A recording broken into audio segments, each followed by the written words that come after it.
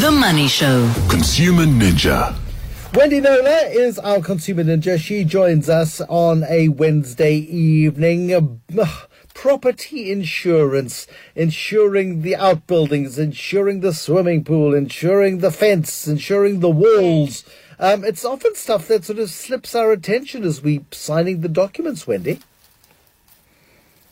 Yeah, I think so, Bruce. An insurer once described it to me as if you had to grab your house and turn it upside down like a little Monopoly house. Everything that doesn't fall out is what's covered by so-called homeowners insurance. Some people take it out, they think they have to take it out with the bank that's providing them with their home loan. That's not the case. You have to be insured and according to the contract, but you can get your own, you can choose who's going to insure you.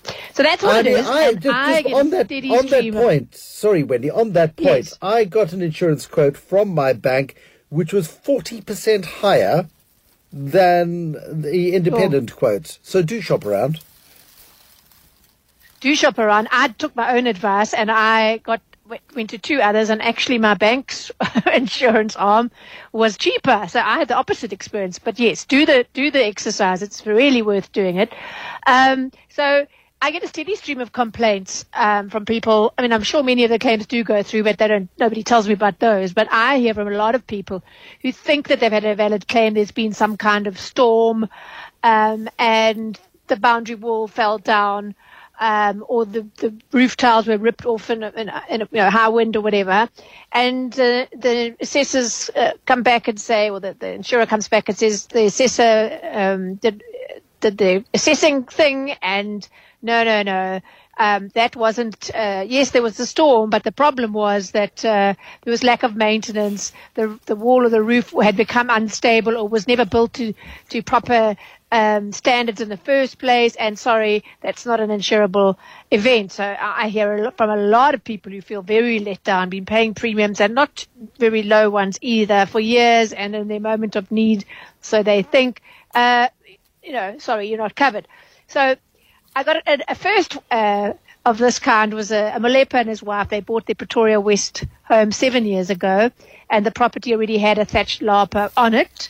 But during a storm on the 25th of January this year, the lapa fell down, fell apart, and his insurance, which was ABSA insurance, ABSA they had their loan with ABSA as well.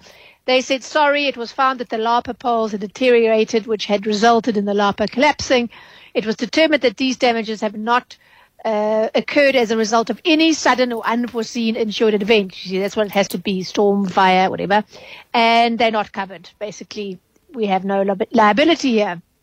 And he heard me on 702, did Molepa, because this happened a while ago, the rejection, beginning of the year. And he said he felt that rejection was very unfair.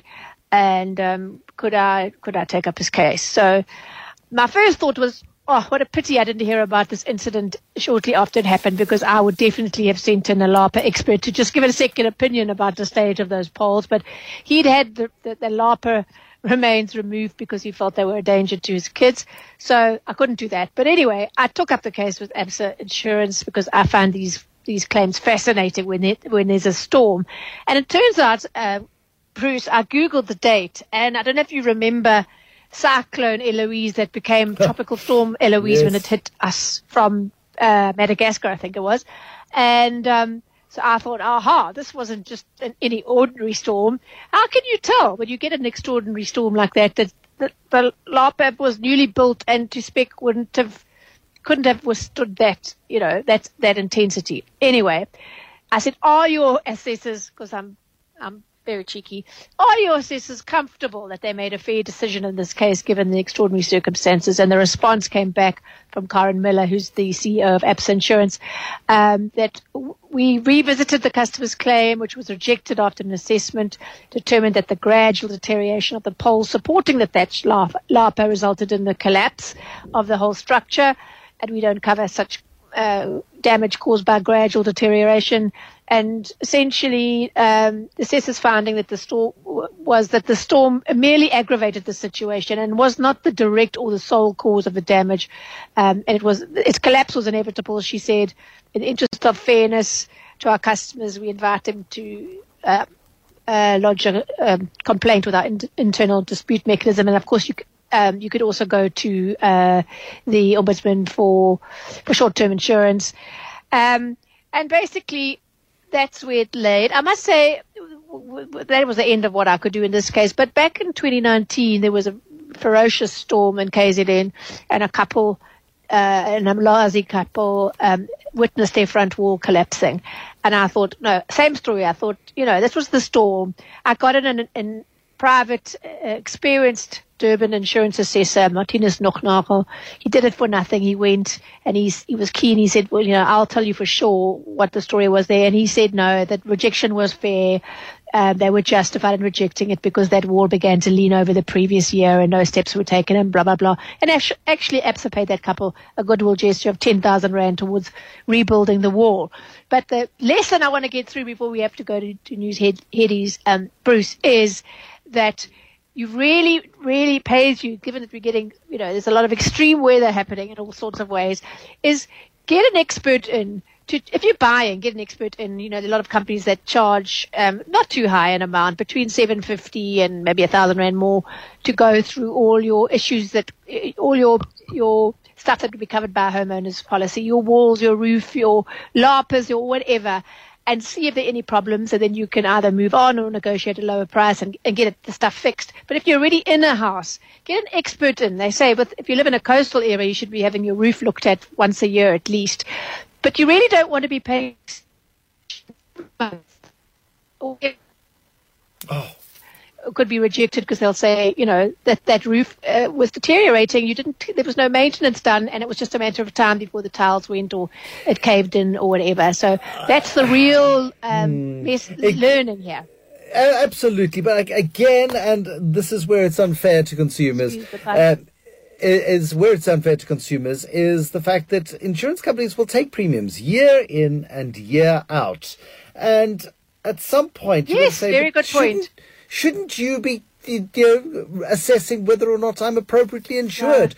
I don't have the expertise to do this. You should be doing a site inspection once every 5 years. I don't know what it is, but surely. But they don't. It's called underwriting at claim stage. And also a point that's worth making is so many people think when they buy a house and the person from the bank comes to check out the house, they're just checking to see that there's enough equity in the loan, right? They're not checking to see that your wall is stable and everything's okay with the integrity of the structure. And many people assume that that's what it's about. And they say, but the bank person came and did an inspection. They weren't inspecting that. It wasn't an engineer. So you need to, before you buy, ideally, but certainly afterwards, if you're not sure, that you could have a claim that won't be rejected, that will be rejected because of these gradual deterioration issues. You need to protect yourself and get someone in to just check it out. But yeah, that's why I said I would have loved to have got an independent view on what was going on with those polls, but I couldn't. So, you're just left with, you have to trust that the bank or the insurance arm of the bank got it right. But yeah, a very tricky one, Bruce, very tricky one. Wendy Knowler, our consumer ninja.